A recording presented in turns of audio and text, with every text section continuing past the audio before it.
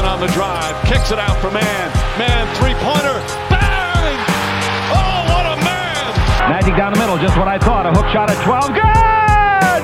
Here's Michael at the foul line, a shot on Elo, good! The Bulls win! They win it! Now there's a steal by Bird. Underneath the DJ, Going up over Bell, ball away. Yes! Yes! At the buzzer, he does it! Was there ever a doubt? A Smith screen. Oji will defend. Oh! LeBron James with no regard for human life. It's a physical game. Oh, man, oh, my. A monster jam by Blake Griffin. 69 season. Earl Pearl Monroe and Gus Johnson and Wes Unseld, they're all on the All-Star team. Earl's on the All-Star team, but Clyde doesn't make it that year because, as you said, he didn't really get his shot till that trade, and it really took off for him. The Bullets get the number 1 seed. So the Celtics for the first time, and the Sixers, obviously Wilt just got traded. So the Sixers and the Celtics, well, the Sixers are a little bit worse, but they're the 2nd seed. The Celtics barely make the playoffs. The Baltimore Bullets get the number 1 seed with their MVP rookie, Wes Unseld, and then, of course, their big three, Kevin Lawfrey, who we haven't even mentioned, is the 5th guy on this team, starter, 22 points a game this season. And so they play the Knicks in round 1, but the reason why I don't want to spend too much time on this series is because Gus Johnson got hurt. He missed the whole series, and the Knicks swept them, wiped them off the floor. Any memories of this series?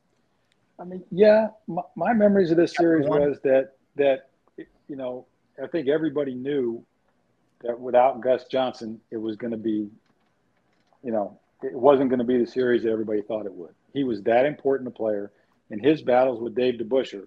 Oh, my God. I just looked at Dave DeBusschere's stats for the series. I'm going to let you finish, but oh, my God. Well, I did too today when we were going to do this, and he just went nuts because they didn't have anybody to play him, and he just dominated. He just dominated. But the Gus Johnson-Dave DeBusschere matchup was probably the most physical, nasty, not nasty in a bad way, but I mean, these guys got after it, man. They got at it, man. It was unbelievable. Both 6'6", 230, 6'7", super stud athletes, super strong, neither give an inch, and they just got after it, man. I mean, it was insane. So when he didn't play, it really took a lot of shine off the series, and the Knicks took him out. I mean, they really – because Earl was kind of on his own, and he started doing all his one-on-one stuff. And you're not going to do that against a team like the Knicks. No, and the Knicks they took them. So they swept them, and the Knicks. It was pretty easy. Go on to lose in the conference finals to the Celtics. Oh, now, hang on one second. My bad. If Frazier doesn't get hurt, and mess up his groin, they beat the Celtics. You're confident about that? I am completely confident about that. There was the same team that rolled it the next year. They were ready. They were there. And I think they beat the Celtics. I really do. And Bill Russell has alluded to that. I read something recently, a book that goes back to that year. And he goes, look, injuries are part of the game.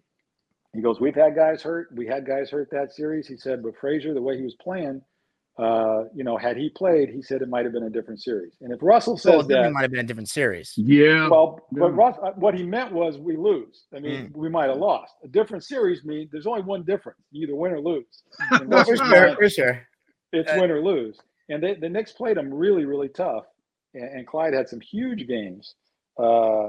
Anyway, so that's from a Knicks fan perspective. Maybe they weren't ready. I think they were ready. They were younger, faster, deeper.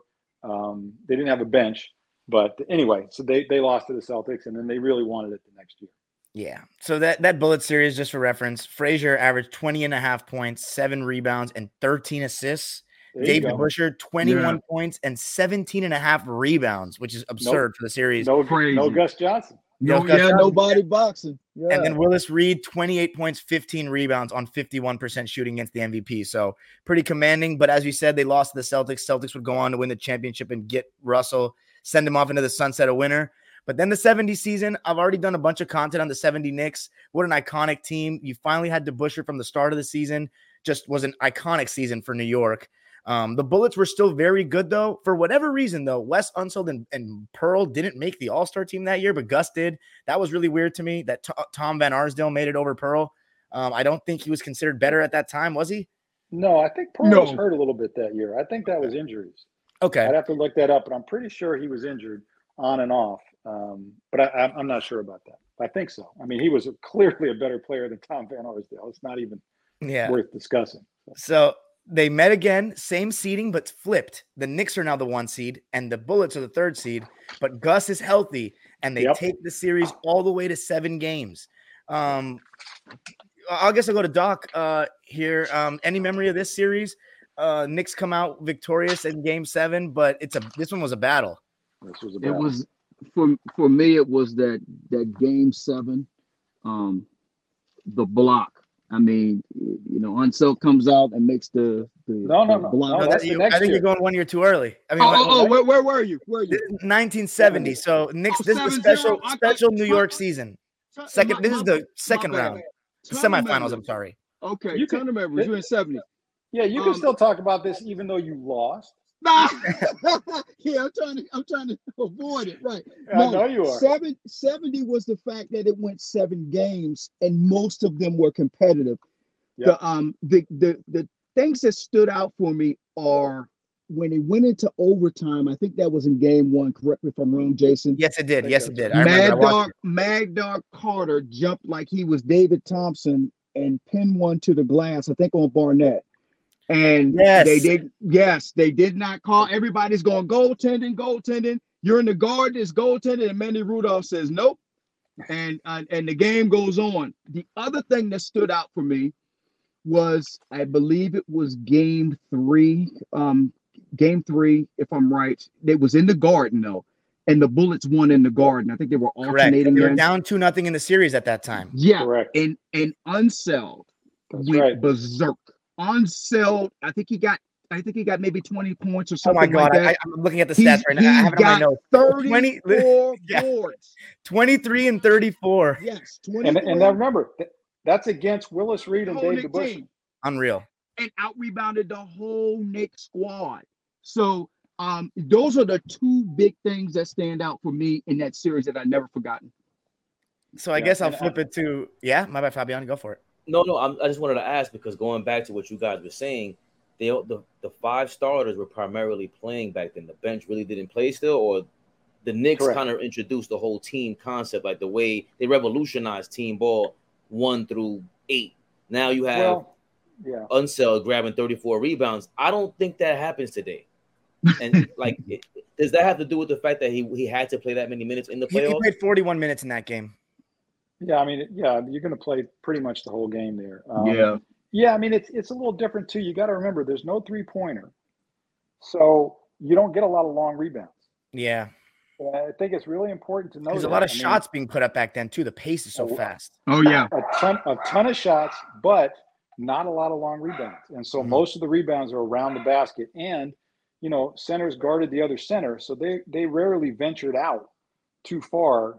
You didn't have a lot of double teams. They weren't going out on the court to double anybody with the big man. So they're really in the paint, most of the time. And so you're in a lot more position to get a lot more rebounds at that time. Similar to the most underrated center of all time. He escaped my mind right now. The Houston Rockets. He went to the Moses Malone. Moses Malone. That's how he got his rebounds as well. Like the little short offensive glass. Right. Okay. Wow. Yeah. Okay. Well, and here's another one that's interesting. Yeah. The thing that I remember about this series, and I went back and looked at it, and it proved to be true. This was a big rivalry, and these guys were pros. And if you got embarrassed in one game, guys would come back. Oh, yeah. Turn it up. And so I looked this up because I remember as a kid when Unseld did that, and it was in the Garden. And I was going to go. Thanks for the segue. I was going to go there next. Yes, sir. Insane stat line right here. Right. We thought we had the series, right? We thought we're up 2-0. We're at home. It's over. Now, I was a kid. I didn't realize it's not over. And sure enough, Unseld did his thing. They then won the next game. Pearl to Pearl went off in Game 4. 34 points. Yeah. And so now it's 2-2, and we're back at the Garden. And Willis Reed, who had been embarrassed by what Unseld did in the Garden, and is about as proud a man as has ever played basketball, goes 36 and 36. Yes, he went berserk. Yeah, on 14 for 26 shooting in 45 minutes. I'm looking at it right now. You got 34 rebounds in my house. I got 36. Yep, 36 and 36. Could you imagine if we had film of this, Fabian? Could you imagine? That sound what? That sounds like somebody video game. That's video game. Yeah, if you had against Wes Unseld. Yeah. Now I look. So you said you didn't say 25 minutes. No, 45 minutes. Knicks out rebound Bullets 87-50 to win 101-80 and take a 3-2 lead. I wrote this down. The Knicks were really, they were known as a great defensive team. They played team defense, and I looked it up. I didn't know the Bullets shot 24% for the game. Wow. They had guys go like 2 for 12, I think Gus Johnson was 1 for 14. I mean, it was one of those games where you just can't hit anything. And Willis was on a mission. He had been embarrassed, and there was just no way. And so 36-36. As a kid, statistics were not that important then. They didn't trumpet them like they did now. You looked at it and you moved on. But that caught everybody's eye. That was like, really? As it should. Even that stat line will change. It was just like that. Yeah, I mean, that one did. But I'm just saying in general, like they didn't talk about Clyde had a bunch of triple doubles. They didn't even have that term then. Yeah. So you didn't even you literally didn't know because the box score, the way they wrote it, you wouldn't even see it. So guys were getting triple doubles, you didn't even know about it because they didn't think about that then. They weren't like, it's just like, oh, he played a great game. He had a lot of assists. He scored a lot of points. And then you look back, you're like, oh, 26, 11, and 17. Okay, triple double. And I looked it up and he had quite a few of them. So to me, that series was a real, you get embarrassed, you're going to come back. And then Gus Johnson did it in game 6. So Busher had gotten the better of him, and Gus Johnson in Baltimore said the series is not over. 31 points, 14 rebounds. Right. So, guys were stepping up and doing what they needed to do. That series, I just remember going back and forth like that after that first 2 games. It was like, uh-oh. And then luckily we had game 7 at home. So one thing I realized too is, I don't know if it was Willis that said this. I think it was Willis actually, in the book that I read that he wrote co-wrote. This one. He said, no, not that one. It was the one with Pepe. it was Willis Reed's own book. And he's saying that he felt that after they beat the Bullets, because they matched up perfectly. I mean, we talked about it. Monroe, Frazier, Marin, Bradley, Reed, Unseld, Johnson, DeBusschere, and Lawfrey, Barnett. And he said that once they felt like they beat the Bullets, they knew they were going to beat Milwaukee in the conference finals. And and Reed matched up so well against Kareem. He did. Because he was so physical. He was so much stronger than young Kareem, who was very thin, and he had that jumper. Yeah. And it was just styles make fights, and this was a style thing. He was the perfect matchup for Kareem at the time. Yeah. And so I think they were very confident against young Kareem, and he was young Kareem. So that was his rookie year, and we were lucky to get his rookie year because it got ugly after that. Yeah. In Game 7, you guys beat the Bullets pretty handedly, wire to wire, beat them by 13, and then obviously went on to win the championship, as you guys saw in Time Machine Episode 3. I got Game 7, Knicks Lakers. Willis Reed heroics, Clyde Frazier heroics in Game 7. That's and then so game. Coming to the next season, the final one for this episode, 71. Knicks are riding on a high. Clyde's confidence is through the roof. I don't need to talk. I'm out. I'm done. I already gave him a snippet. I did. Yeah. No, go ahead, Doc. No, I was gonna ask Doc because all these guys. So in 71, they don't have the full All-Star game on YouTube, but Clyde, Willis, Unseld, Monroe, these guys were all All-Stars again. Gus as well. But for whatever reason. So the Knicks finished number one seed, but the Bullets were only 42-40, which was weird. But I think you could, at least for me doing this timeline, I think they're the second best team in the East, just off their talent, what they've done the last couple of years. Because I don't buy that Boston, Atlanta, or who was the team that finished above them this year was Philadelphia with Billy C in them. I don't think they're better than the Bullets. No, they weren't. I think injuries played in a lot. Yeah, here we go. Gus Johnson missed 16 games, and in those 16 games, they were 5-11 without him. So that's 37-29 with Gus, and then they missed Unseld for 8 games. They were 2-6 without him, and 40-34 with him. So just a couple of injuries probably caused it, but they finished 42-40 and met the Knicks for part 3 in the conference finals. And finally in Game 7 in New York, they get over the hump all season long, guys. And this is the season I'm doing, and I'm talking about it. If you guys, by the time this is released, you'll have watched Time Machine Episode 5 between the Knicks and Bucks. I fully thought the Knicks and the Bucks were going to play in the finals. Was that the perception at the time? Completely. Because the Bucks got moved to the east. Bucks got moved to the west. It went west, yeah. Yes. 100%. I mean, it was a foregone conclusion. Wow. So what went? So I want to hear from Doc's side first. What went so right that you got over the hump? In The games block shot on the road, and wasn't that a series where everybody won the home games, or was it not? You know what? They switched too. I think people didn't know. It went one game each. Yeah, alternate. Yeah, they alternated games. It was crazy. Well, It's a lot of travel. Yeah. Well, it's easy travel, but it is. Yeah. But in 70, the Knicks won games 1 and 2. Baltimore won 3 and 4. The Knicks won 5. Baltimore won 6, and the Knicks won 7. In 71, same thing. Wow. The Knicks won the first 2. Baltimore won 3 and 4. Knicks win game 5. Baltimore wins game 6. We have game 7 at home. So same thing's going to happen. Doesn't happen.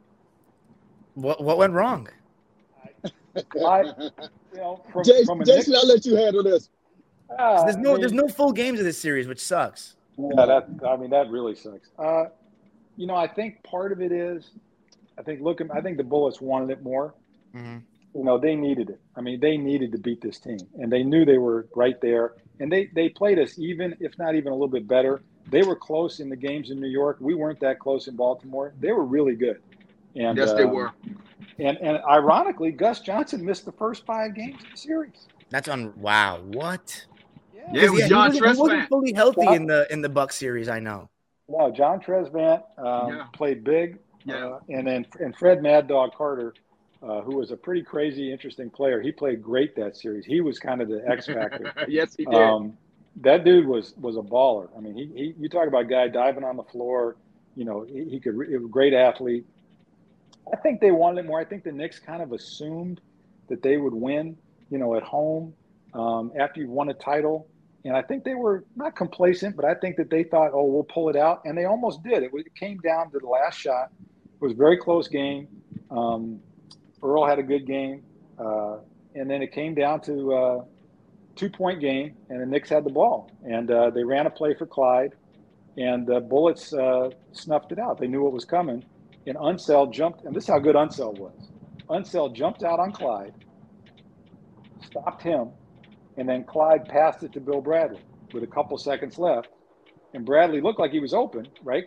But Unseld had already moved over.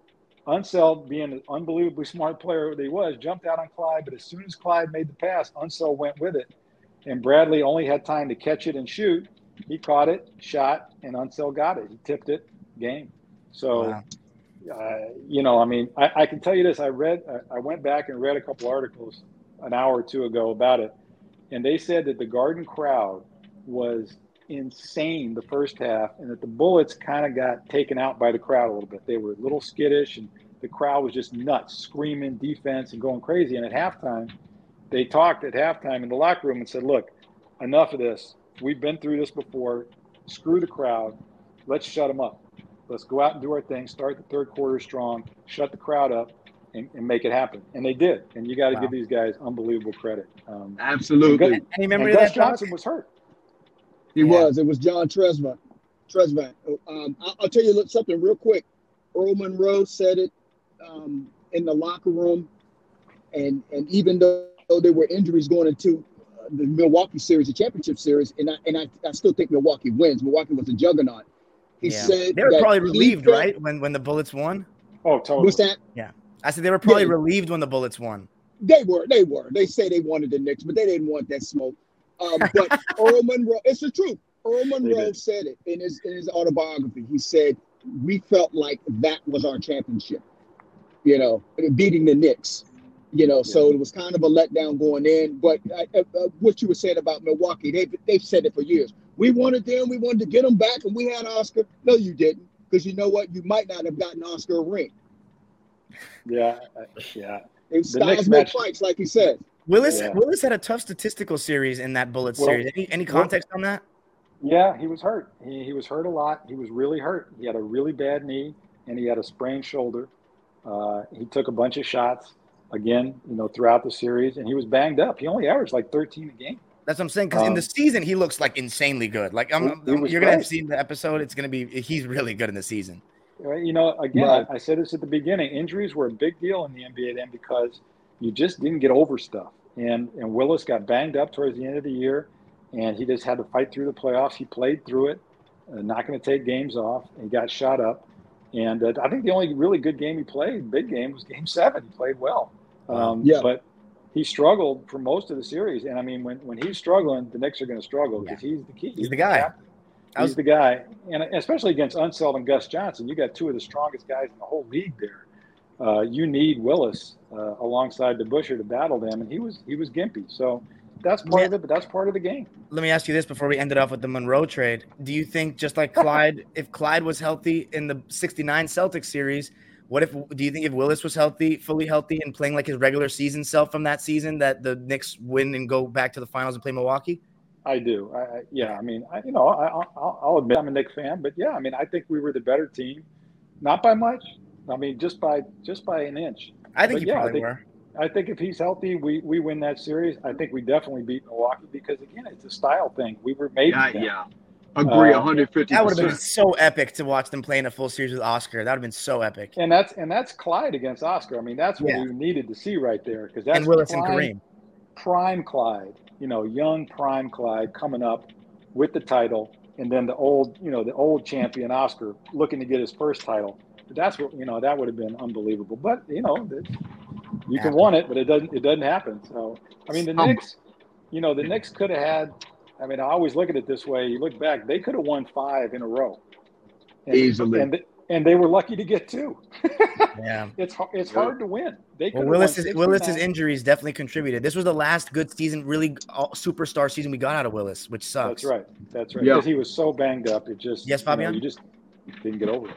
No, maybe Dr. Hawk can speak to it's just 71, and they beat the Knicks in the Garden, right? Game 7. Yeah. So let's finish it off. The craziest thing happens in this offseason of 71. Unbelievable. The guy that spearheads the Bullets, the man himself, Earl the Pro Monroe, gets one. So how did that even happen? Why do you want to leave? I need some context on all this, because he just made the finals. He has a great team. What do you guys? Let me know. Yeah, Doc. Why did he want out? Contract, man. Money, cash rules everything around me. Money, The Bullets didn't want to pay him. They didn't want to pay their franchise player. They had talked. They had been going back and forth. I think his agent was Larry Fleischer, and Larry Fleischer always did the right thing. I'm gonna give you something. To chew on here. He trusted Larry Fleischer so much, and he knew that Larry Fleischer would give him the right deal, that when he went to New York, he drove up to New York from Philly in his Rolls Royce. He didn't know how much money the contract was going to be worth.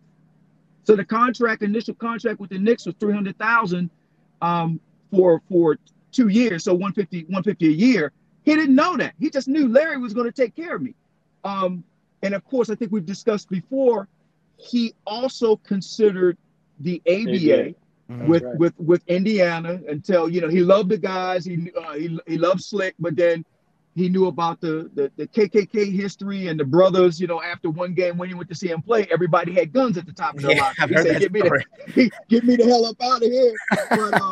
But he did also admit that, in his opinion, at that time, he still thought of the NBA as the more competitive league. But after he looked around and met Roger Brown and guys like that, he said, "I can do this." But back to back to Baltimore and him going up to New York, it was the money. But initially, he was very the enemy. How the hell do I go over and play with the enemy? And then with the press coming in, well, how you gonna play with 2 balls on the court? That's Clyde's ball and this, that, and the other. And he had a conversation with a guy named Sonny Hill. Sonny Hill ran the Baker League. That was Earl Summer League, which was legendary, the Rucker. And he said, basically, Sonny asked him man to man. He said, "How are you going to do this?" He said, "You're Black Jesus. You're Earl Monroe." He said, "You ain't going to pull that in New York." He said, "Are you going to be able to deal with it?" And he said to Sonny, he said, "I'm a basketball player." He said, "I believe in the science of the game and I can make it work." This is Earl, a quote from Earl.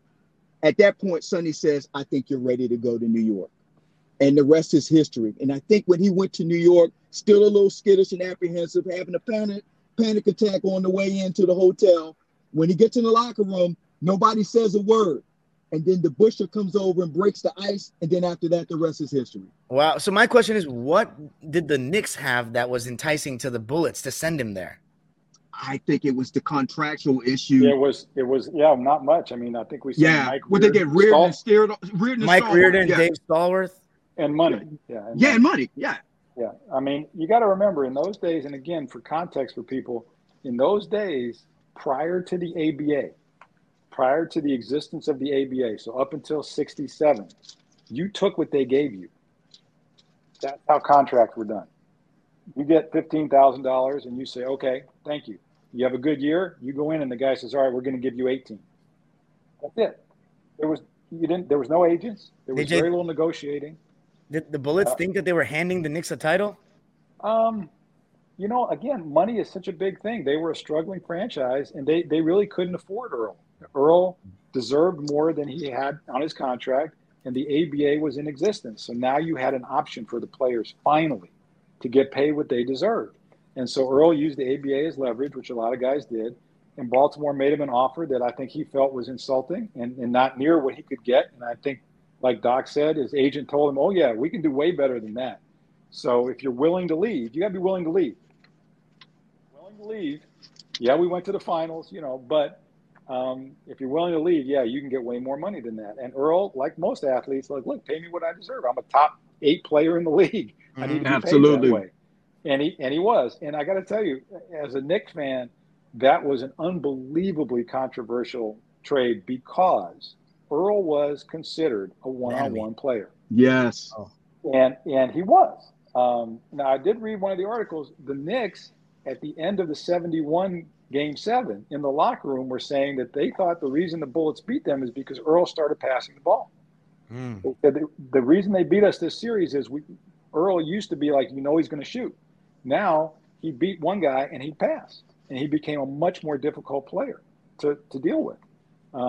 But the image was he's a one-on-one guy. And so the idea of him with the ultimate team where, share the ball, find the open man, that was the whole Knick thing, was like, what are they doing?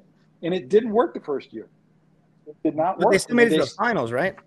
But they had a great team. Yeah. I mean, they're going to make it really far. And Earl got exposed in the finals by Gail Goodrich. He did.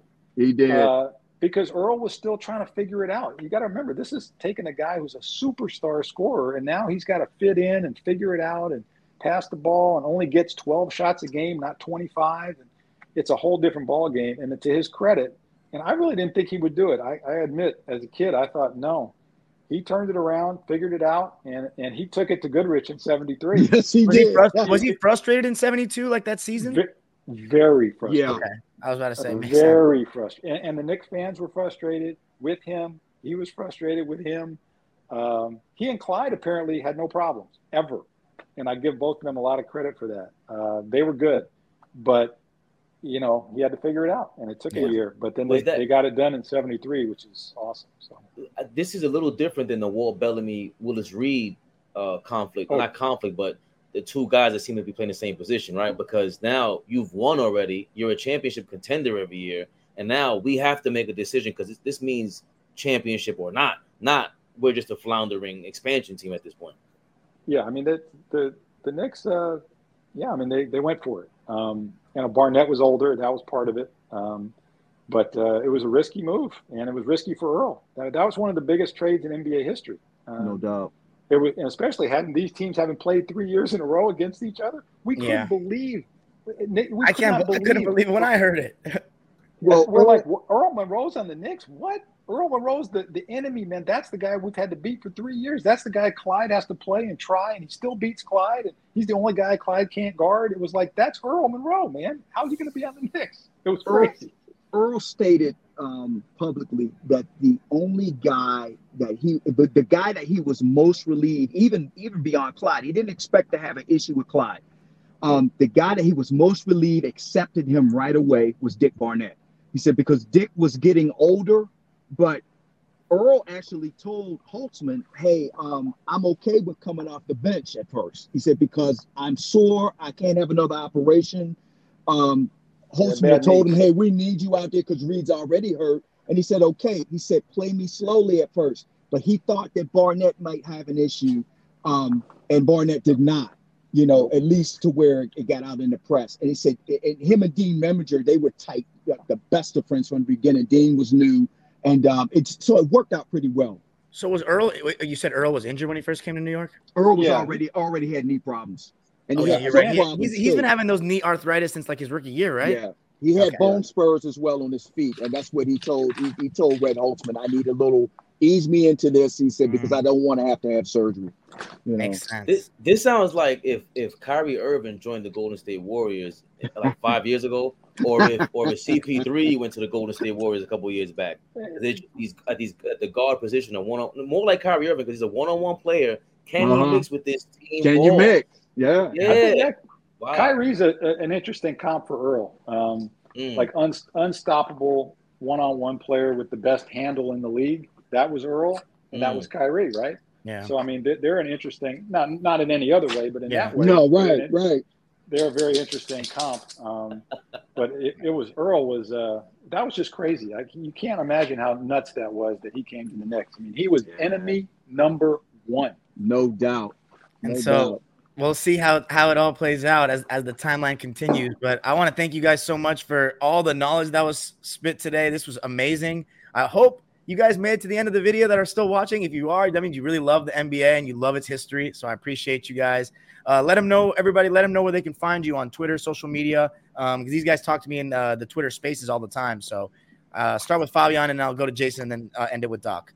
Well, Fabian Perspective TV, you can always catch me on Dime Droppers channel. Jason? It's Jason Levin 18 on Twitter. Where you can catch me. That was a pleasure to do this. Appreciate it. I thank Dime for, and I've told him this before, but you're the kind of guys we need, both of you guys. We need, younger people who love the game, but also want to see where the game came from and how the game evolved. I look at the game as evolving. It's all Gus Johnson. We talked about, he was like part of the game evolving. He was the LeBron physically of his time. There had never been anybody like him. After him, kind of George McGinnis was the next guy, a little bit bigger, a little bit stronger, a little bit better with the ball. The game evolves. And it's helpful and more interesting to know where it came from. Definitely. So you can put guys in context and say, wow, okay, so this guy's like that guy, and that guy's like that guy. And that's the first ball handler was Earl Monroe. Okay, and first Cousy, then Monroe. Then you go from there and you kind of go up the ladder. And now you got Steph and Kyrie, and it makes more sense. So, So I thank you for putting this together and having me and Doc do it. We have fun. And this was great. Brings back some unbelievable memories because, boy, that's what got me going in basketball, was having this rivalry. Because when the Knicks were feared. Yeah. I mean, what a drought, right? Jason, soon come. Don't let this guy talk like that. He's very excited about this Clippers team. He still has to get healthy, Jason. But, again, we talked about injuries this whole hour, right? Injuries are so important. The Clippers' whole season is about injuries. It is. I mean, Doc? Yeah, I'm on the Baltimore side. I love it. Yeah, man. Hey, first and foremost, as Jason said, we appreciate this opportunity to speak, and always appreciative of the young dudes who, like yourself, man, you're growing.